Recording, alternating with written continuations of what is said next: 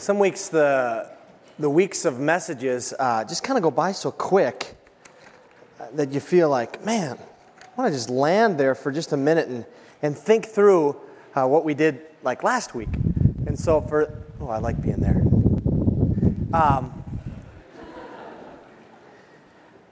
Last week, if you are back and you haven't been around for a while, last week we have been looking at Acts chapter 9 in a series that we've been in through about last October or so, and we'll probably be in it until, I don't know. It's going to be a while. So I used to say a year and a half, and I think we're at least probably another year still left. But we're looking at the book of Acts in a series called The Church on Fire. And it's a series that I like because it's something that I want to happen in my life. I want to become more and more like the first century Christians. And how do they have that radical trust in God and when everything was on the line? You guys think you get things on the line now? And you do. I know. I talk with many of you. I pray through the cards. I know that you do have things on the line. But these guys were, getting eaten by lions. These guys were being beaten and persecuted and all kinds of things for their faith. And so if you just kind of put your stuff in perspective, and I'm not trying to diminish your stuff, but if you put your stuff in perspective, you'll see that they really, really trusted God in the midst of hard circumstances. That's my desire for my own life. And I'll shoot honest, I'm praying that for this church, that this church would be set on fire. As I read the book of Acts, and you start seeing the numbers of people that were added and things that God was doing, the word that comes to my mind is, it is out of hand. And that's what I'm praying for this church. And I'm not an administrator, so if it grows and God does weird things, I don't know what's going to happen. I'm a poor administrator. But that's okay. I want it just to be about God anyway. Let Him run. Last week, we talked about what it looked like after the Apostle Paul, or his name is still Saul. Paul had... There's no good way to drink and talk at the same time. The Apostle Paul, who his name was Saul, he was an ardent hater of Christianity. He hated Christians. He was on his way from Jerusalem up to another city called Damascus, where he was going to try to persecute Christians, put them in jail, bring them back to Jerusalem, put them on trial, and the whole thing. He hated Christians, and on that way to Damascus, the Lord appeared to him in a vision. And Saul was never the same. In fact, he wrote 13 of the 27 books of the New Testament. Later, his name will change to Paul. Paul is at a time, and I'll call him Paul from here on out. Paul is at a time where it's getting hairy in Damascus. It's so hairy that he's been there for about 3 years, and people are trying to kill him. So what they do is they say, we're going to get you out of this city. And so they lower him down in a basket outside one of the city walls, and he makes his way back to Jerusalem, back to where he was originally. Last time he was there, he was still Saul the persecutor. He was still Saul, it'd be like the IRS at your door kind of a deal. This was not good. And so when he came back, the Christians in Jerusalem said, no way, we're not going to trust this guy. They may have seen some of their relatives or loved ones or friends being taken away by Saul. And so they said, no way. Although what happened to him was an authentic change, an authentic conversion. They said, no way, we're not going to trust this Paul guy. And then there's a phrase that is just awesome. In chapter 9, verse 27, it says, But Barnabas took Saul and brought him to the apostles, where he told them all about what happened to him, and they trusted him. Right there in those first two words in verse 27, but Barnabas, he did something about it. He was an encourager. He was a lifter. He decided to get underneath and looked at this young guy, Paul, and said, you could be somebody that God wants you to be. And my encouragement, if you were here last week, my encouragement was, who are you Barnabasing? Who are you Barnabasing? And yes, that is now a word. I've created a new word. Who are you Barnabasing? And I said, I might just ask you. I am asking you. Who are you Barnabasing? Are you getting underneath somebody? Are you saying, you know what, I just want to bless somebody? Or do you find that throughout the week you just kind of knock down a bunch of people to where they belong? Well, of course that's where they belong. That's not the biblical answer. The biblical thing is to get underneath people and to build them up. So I'm going to challenge you again. Who are you Barnabasing? Is it your kids? Is it your spouse? Is it your friends? Is it someone maybe that you don't even like? Interesting thing is I'm not going to tell you which one, but I wore a political button yesterday. I went to one of the things and I wore it was either John Kerry or Bush. I'll give you that much. And I wore one. And a lot of people who have the opposing buttons on, they sneer at you. It was amazing. I thought I should have wore one on each, and then kind of like, whoa, what's with this guy? But I made it a point to just smile at him, just even though people were kind of sneering at me. We're going to continue on in the book of Acts right now. So if you want to open your Bibles up to Acts chapter 9, we're going to pick it up right after that story of Barnabas and what he did for the Apostle Paul, how all of a sudden after he had lifted up Paul, it's an encouragement to the point where Paul, the rest of his life, and most of the rest of the book of Acts is going to be about Paul. We're going to shift here this week because the next few chapters 9, 10, and 11, are going to be about Peter. And then we're not going to see Peter again until Acts 15, and then we're not going to see Peter anymore at all. So, 10, 11, and 12, we're going to see Peter at the end of 9 here too. So we're going to kind of shift back to Peter. Peter still is the leader of the church, and he will still be, but it's going to become about Acts. We're going to see two miracles that Peter is used by God to perform. Two miracles, and it's almost an interesting thing why they even put this in the Bible. It's kind of like, here's Peter, he's up in Samaria, and in chapter 10, we got to get him to Joppa, because that's where something else is going to happen. So we got this section in here where basically, the main point of this section is getting Peter from Samaria to Joppa. That's the whole point. But there's some interesting things that happen along the way. So let's take a look at this. I got 5 observations I want to make. I'm going to go through these relatively quickly this morning because it's Communion Sunday and I want to focus on the table. But 5 things that are happening here. First thing, Acts starting in verse 32. It says, as Peter traveled about the country, he went to visit the saints in Lydda. Now, just stop right there for a minute. Just one verse here. As Peter traveled about the country, he went to visit the saints in Lydda. Now that's interesting. The interesting thing there is that there's saints, that's people who are followers of Christ, in Lydda, which is outside of Jerusalem. Remember we said that after persecution happened in Jerusalem, it spread all over the place. Persecution did too, but the Christians spread all over the place. But what's even more interesting is if you look on a map where Lydda is, it's actually where we last left Philip. So hang on here. I know you got your scorecard at home, but we last left Philip in Acts Chapter 8, Philip was down in this region of Samaria, and then it said an angel of the Lord just took him, and he appeared somewhere else. You look at Acts 8:39, it says, when they came up out of the water, that's after he had baptized this one guy, Philip now, the Spirit of the Lord suddenly took Philip away, and the eunuch did not see him again, but went on his way rejoicing. However, Philip appeared at Azotras, I guess, and traveled about, preaching the gospel in all the towns until he reached Caesarea. So, if this is the Mediterranean Sea, where he got dumped off is down here, and he did all these little cities, and he's up here in Caesarea, Lydda is right there. Huh? Other churches have big fancy PowerPoint. I got my hands. But there's these cities going up here, and one of them is Lydda. So these people were impacted by Philip. Philip doesn't get any press on this at all. He's in the white space there, that there's saints in Lydda. But it was Philip's doing. Isn't that cool? Observation number 1.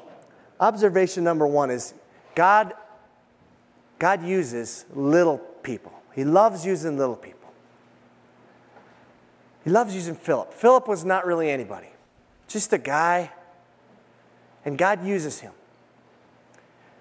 Peter didn't think that he was too big of a shot to associate with people who were of lower position. He could have just hung out in Jerusalem, but he doesn't. He goes out to his little place. Peter knew where he came from. Peter was a simple fisherman. Yet, at this time, we're 3-4 years into this since the ascension of Christ, and he could have thought, you know what? I'm a big shot now. I'm not going to go about traveling and hanging out with people. I'm just going to, stay here and write books and be real popular and make seminars and videos and DVDs and that kind of thing. Keep your cards and... Letters coming, kids, but he doesn't do that. He goes out and he travels. He hangs with the little people. That is huge. That is a huge thing. If you start to think you're something, God delights in making you know that you're not. And you better hope it happens early, because the higher up you go, the harder you fall. Just ask Jim Baker about that.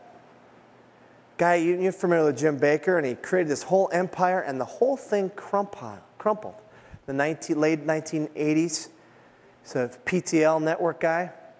And God just took it all away. He was so full of himself, and he's written a book now that talks about how he's completely repented of that.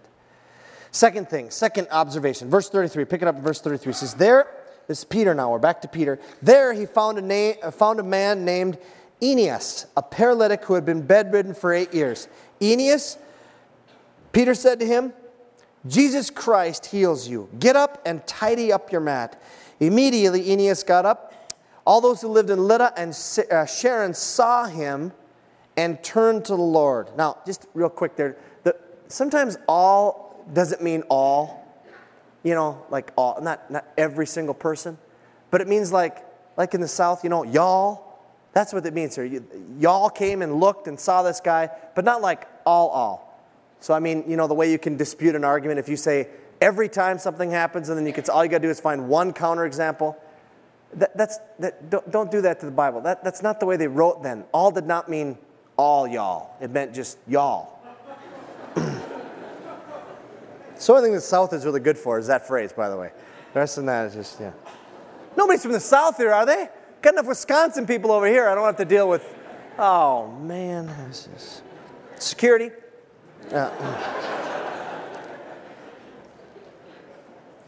Now, observation here. Peter says some amazing things. Here's this big shot. He's a big shot. He's got a church of 3,000 plus going in. Big shot, 3,000. It's pretty good.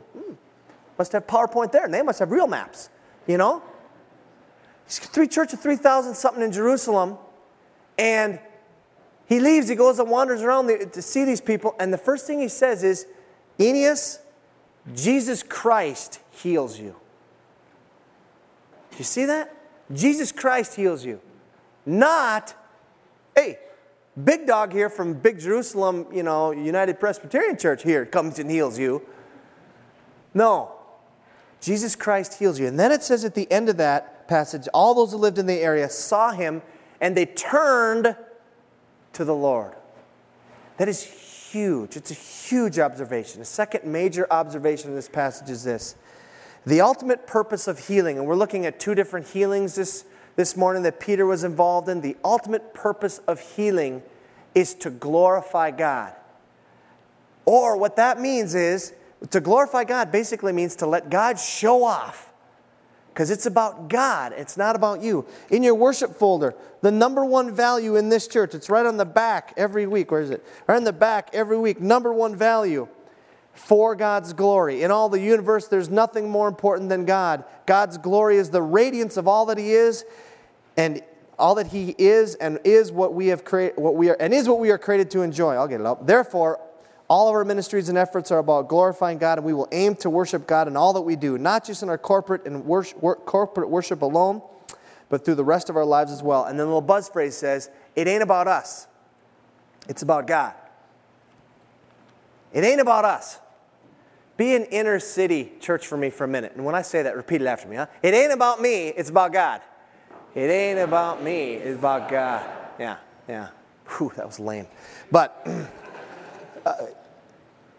that's the most freeing thought this pastor knows, is that it ain't about me.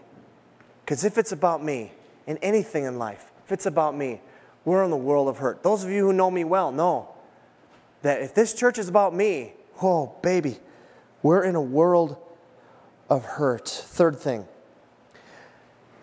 observation. Now, I'm going to do a little trick here, and I know about 20 of you or so just came back from the Mark Study Retreat. And so what I'm going to do at the Mark Study Retreat is, Hamlet has a passion for saying, where is that in the text? Right, Cor? I'm sure you heard that 100 times. Where is that there? Where do you see that? How come?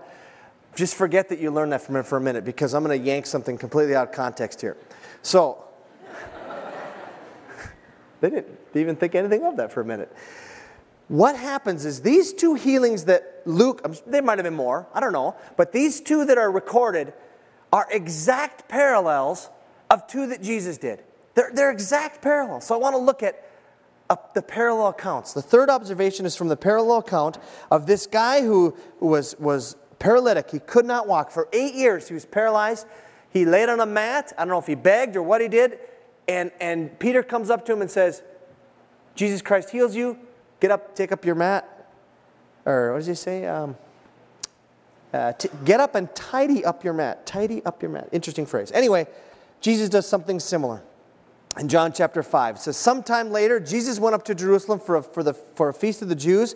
Now there is in Jerusalem near the sheep gate a pool, which in Aramaic is called Bethsaida, and which is surrounded by 5 covered colonnades. Here a great number of disabled people used to lie, the blind,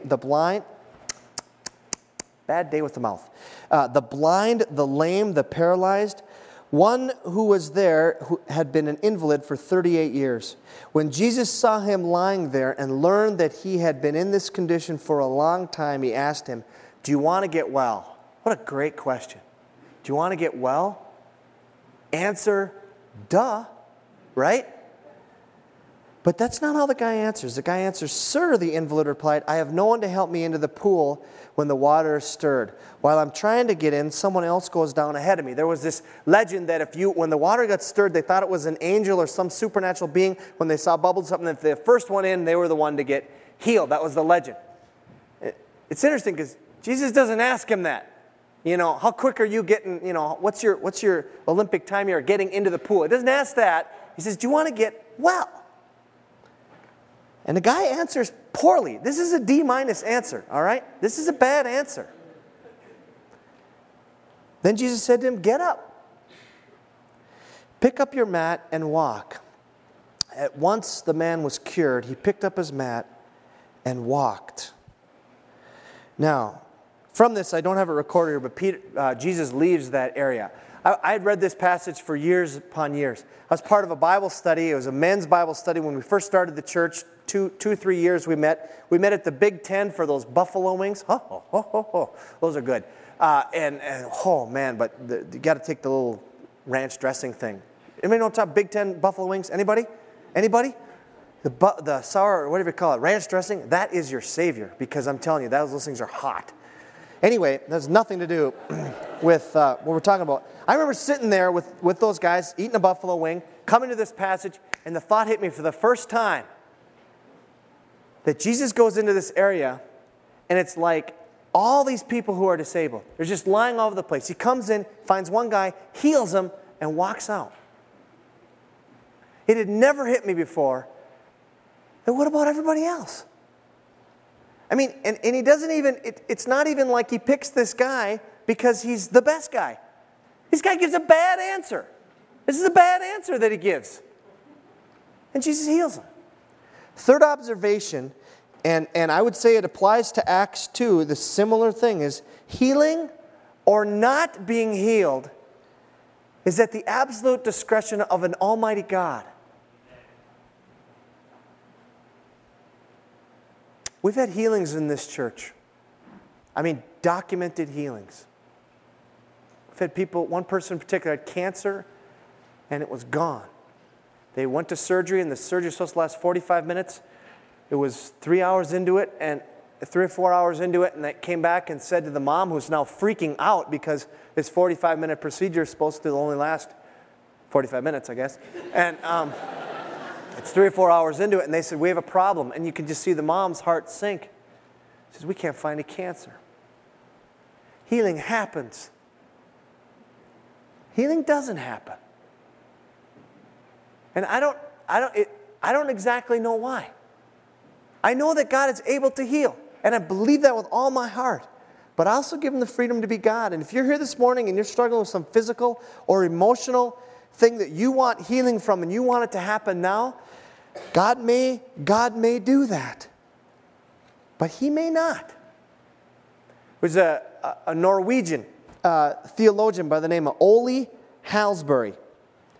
And somebody asked him that he was a sick guy, and they asked him that question, do you want to get well? And Ole's answer was this. He says, well, that depends on what most glorifies God. And then he wrote down this prayer. He said, Lord, if it be to your glory, heal suddenly.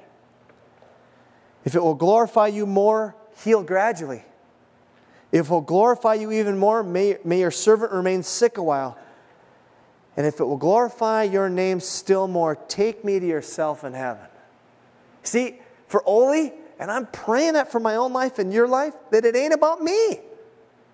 It ain't about me. It's about God. And God, if you get more press, then just let me be toast. That's the biblical answer. Fourth observation, verse 36. We're back in chapter 9 here of Acts. In Joppa, that's another city, in Joppa there was a disciple named Tabitha, which when translated is Dorcas. Now, I love when they do that in the Bible. They say, well, translated it means Dorcas. Well, that's in Greek, okay? That doesn't help. It means gazelle. All right, so that maybe is like, if you have a little footnote in your Bible there, it'll say gazelle. So that's like really translated to, what they should have been speaking then English.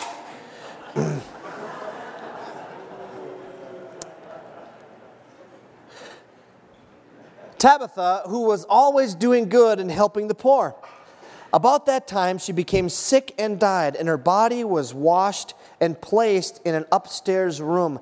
Lydda was near Joppa, 10 miles. So when the disciples heard that Peter was in Lydda, they sent 2 men to him and urged him, please come at once. Now, just think about this for a minute.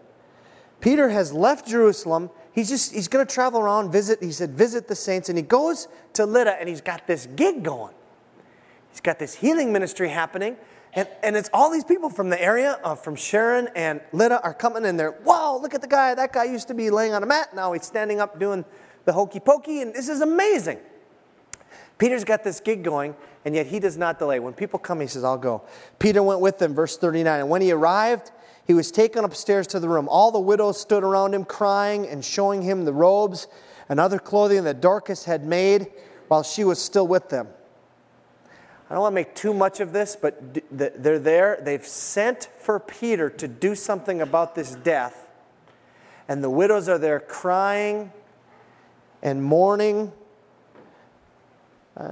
We'll get back to that in just a minute. Verse 40. Peter sent them all out of the room. Then he got down on his knees and prayed. Turning toward the dead woman, he said, Tabitha, get up. She opened her eyes, and seeing Peter, she sat up. He took her by the hand and helped her to her feet. Then he called the believers and the widows and presented her to them alive. This became known all over Joppa, and many people believed in the Lord. Peter stayed in Joppa for some time with a tanner named Simon. Now, that's going to be important in our next section when we look what happens with Peter. The observation here is Peter was available. Peter was, oftentimes we think about people in biblical times like, oh, they weren't busy. I mean, they had nothing going on. Obviously, they had to wait till the next verse happens to know what they were supposed to do, right? No, they live their lives like we live our lives. And verse 38 happens, and Peter goes. Verse 39, he goes. There's an old acronym. We used to use it when I was involved in the Navigator ministry. It's called FAT. Are you faithful, available, and teachable? But the number one is the A. Are you even at the game? Are you even showing up? Are you available? Are you willing, you at a point in your life where you're opening your heart up and saying, God, wherever you have for me, I'll do it? Because if you're not, you're going to be stuck in verse 38. You're never going to get to verse 39. Last thing, we're going to look at the parallel account. The parallel account, it's striking how incredibly, this one's name is Tabitha. When Jesus has a little girl that he raises from the dead, he calls her Talitha, which means little girl. It's striking how close it is. Let's look at the account, what happens. The parallel account to what happened and Peter was there. He saw this, so it would have been something in his mind. From Matthew chapter 9, We're going to do 18 and 19. There's actually another little account involving another woman. So we're going to skip that just for right now and then look at verses 23 to 26. Matthew 9, this is what's happening when Jesus was still doing his ministry on earth. It says, while he was saying this, Jesus is speaking, a ruler came and knelt before him and said, my daughter has just died. But come and put your hand on her and she will live. Amazing faith this guy had. Jesus got up and went with him, and so did his disciples. Skip to verse 23 then. When Jesus entered the ruler's house and saw the flute players and noisy crowd, it's not in our culture here, but when someone died, they would actually hire mourners. I know, it sounds kind of morbid, but they'd hire mourners, and they would be professional people who'd be outside. They'd be playing instruments, in this case flute, and they'd also be mourning, which otherwise the rest of this makes no sense unless you understand these are kind of professional mourners. It says, Jesus said to the crowd, go away. The girl is not dead, but asleep. But they laughed at him. You're thinking, how do you laugh? But they're professional mourners. They can do that because they're, whatever. They're just being paid to do this. It's not a big deal. Now this is the big deal. It says, after the crowd had been put outside, he went in and took the girl by the hand, and she got up. News of this spread through all that region. If you look at the account in Mark, it says that the ones that got to go inside were the mother and father, the ones who had faith in Jesus, and the disciples. The rest got put outside. Now, I can make the case stronger from the parallel account than I can from the one where Peter puts them all outside because they were mourning and not trusting that something amazing was going to happen. But for sure, from this account from Matthew, and it's also in Luke and in Mark, fifth observation is not everybody gets to see the healing. You get to see the result, but not everybody gets to see it. Sometimes you can take yourself out of seeing God do something amazing because you don't trust Him to do something amazing. These people were put outside because they didn't trust that God could do something amazing. So let me close this morning by asking you, is your God amazing? Is your God amazing? Or do you worship a God that you've got neatly put into nice little theological categories, fits into your box, and every time you need Him, just kind of open up the box, that's the piece I need now? Is your God amazing? Can He do things? Do you think of when someone dies, first saying, Lord, do you want them to live? Maybe I should go lay hands on them and ask them. And I know people are going to say, you are nuts. And I'll just be honest, I've never seen anyone, nor have I prayed for anyone who's come back to life. That would be kind of wild. But it's not that God can't do it. Do you have something going on in your own body or someone you know who they need healing and your only recourse is physicians? I have nothing against physicians. I love physicians. Well, not really. I hate going to doctors, but they're a good thing to have. Sorry, Suresh and Lavanya. You're good people, and they're good things. But is your first recourse, I've got this, I need a pill, or I've got cancer, I need chemo? I'm not saying anything against that. Get chemo. It's a good thing. But do you believe that God could actually just take it away? Could He do that? I mean, not saying that He will. I can't promise you that. But do you believe that your God is amazing enough that He could?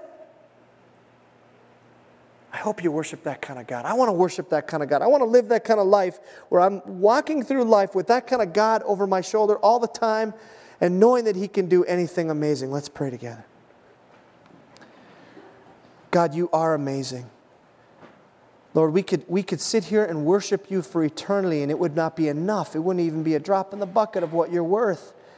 So, Lord God, would You stir in us, not that Peter was awesome, but that You are awesome. You're awesome enough even to work through someone like Peter. You're awesome enough to work with someone like us. So we ask, God, that You would, not because we deserve it. We don't. We ask, God, that You'd move even in our midst now, especially as we move to a time of communion.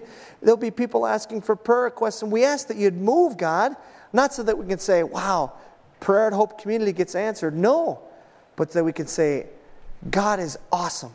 God is amazing. God loves to answer prayer. Would you move like that, God, for your glory, not for ours, for your glory and for our joy, that we could just be tickled pink watching you move. Lord, in this room are people today who need an amazing God. They cannot settle for just ideas. They need something more than that. They need the power of God. And I pray for that, Lord, that you'd show them that. You'd be so real and so personal to everyone in this room. Not that fancy talks or music or anything else will take care of, but just to move by your Spirit. We ask that you do that, Lord. Touch where there needs to be touching. Heal where there needs to be healing. Do that, God. Keep working in our midst, we ask. You are amazing. We pray this in Jesus' name. Amen.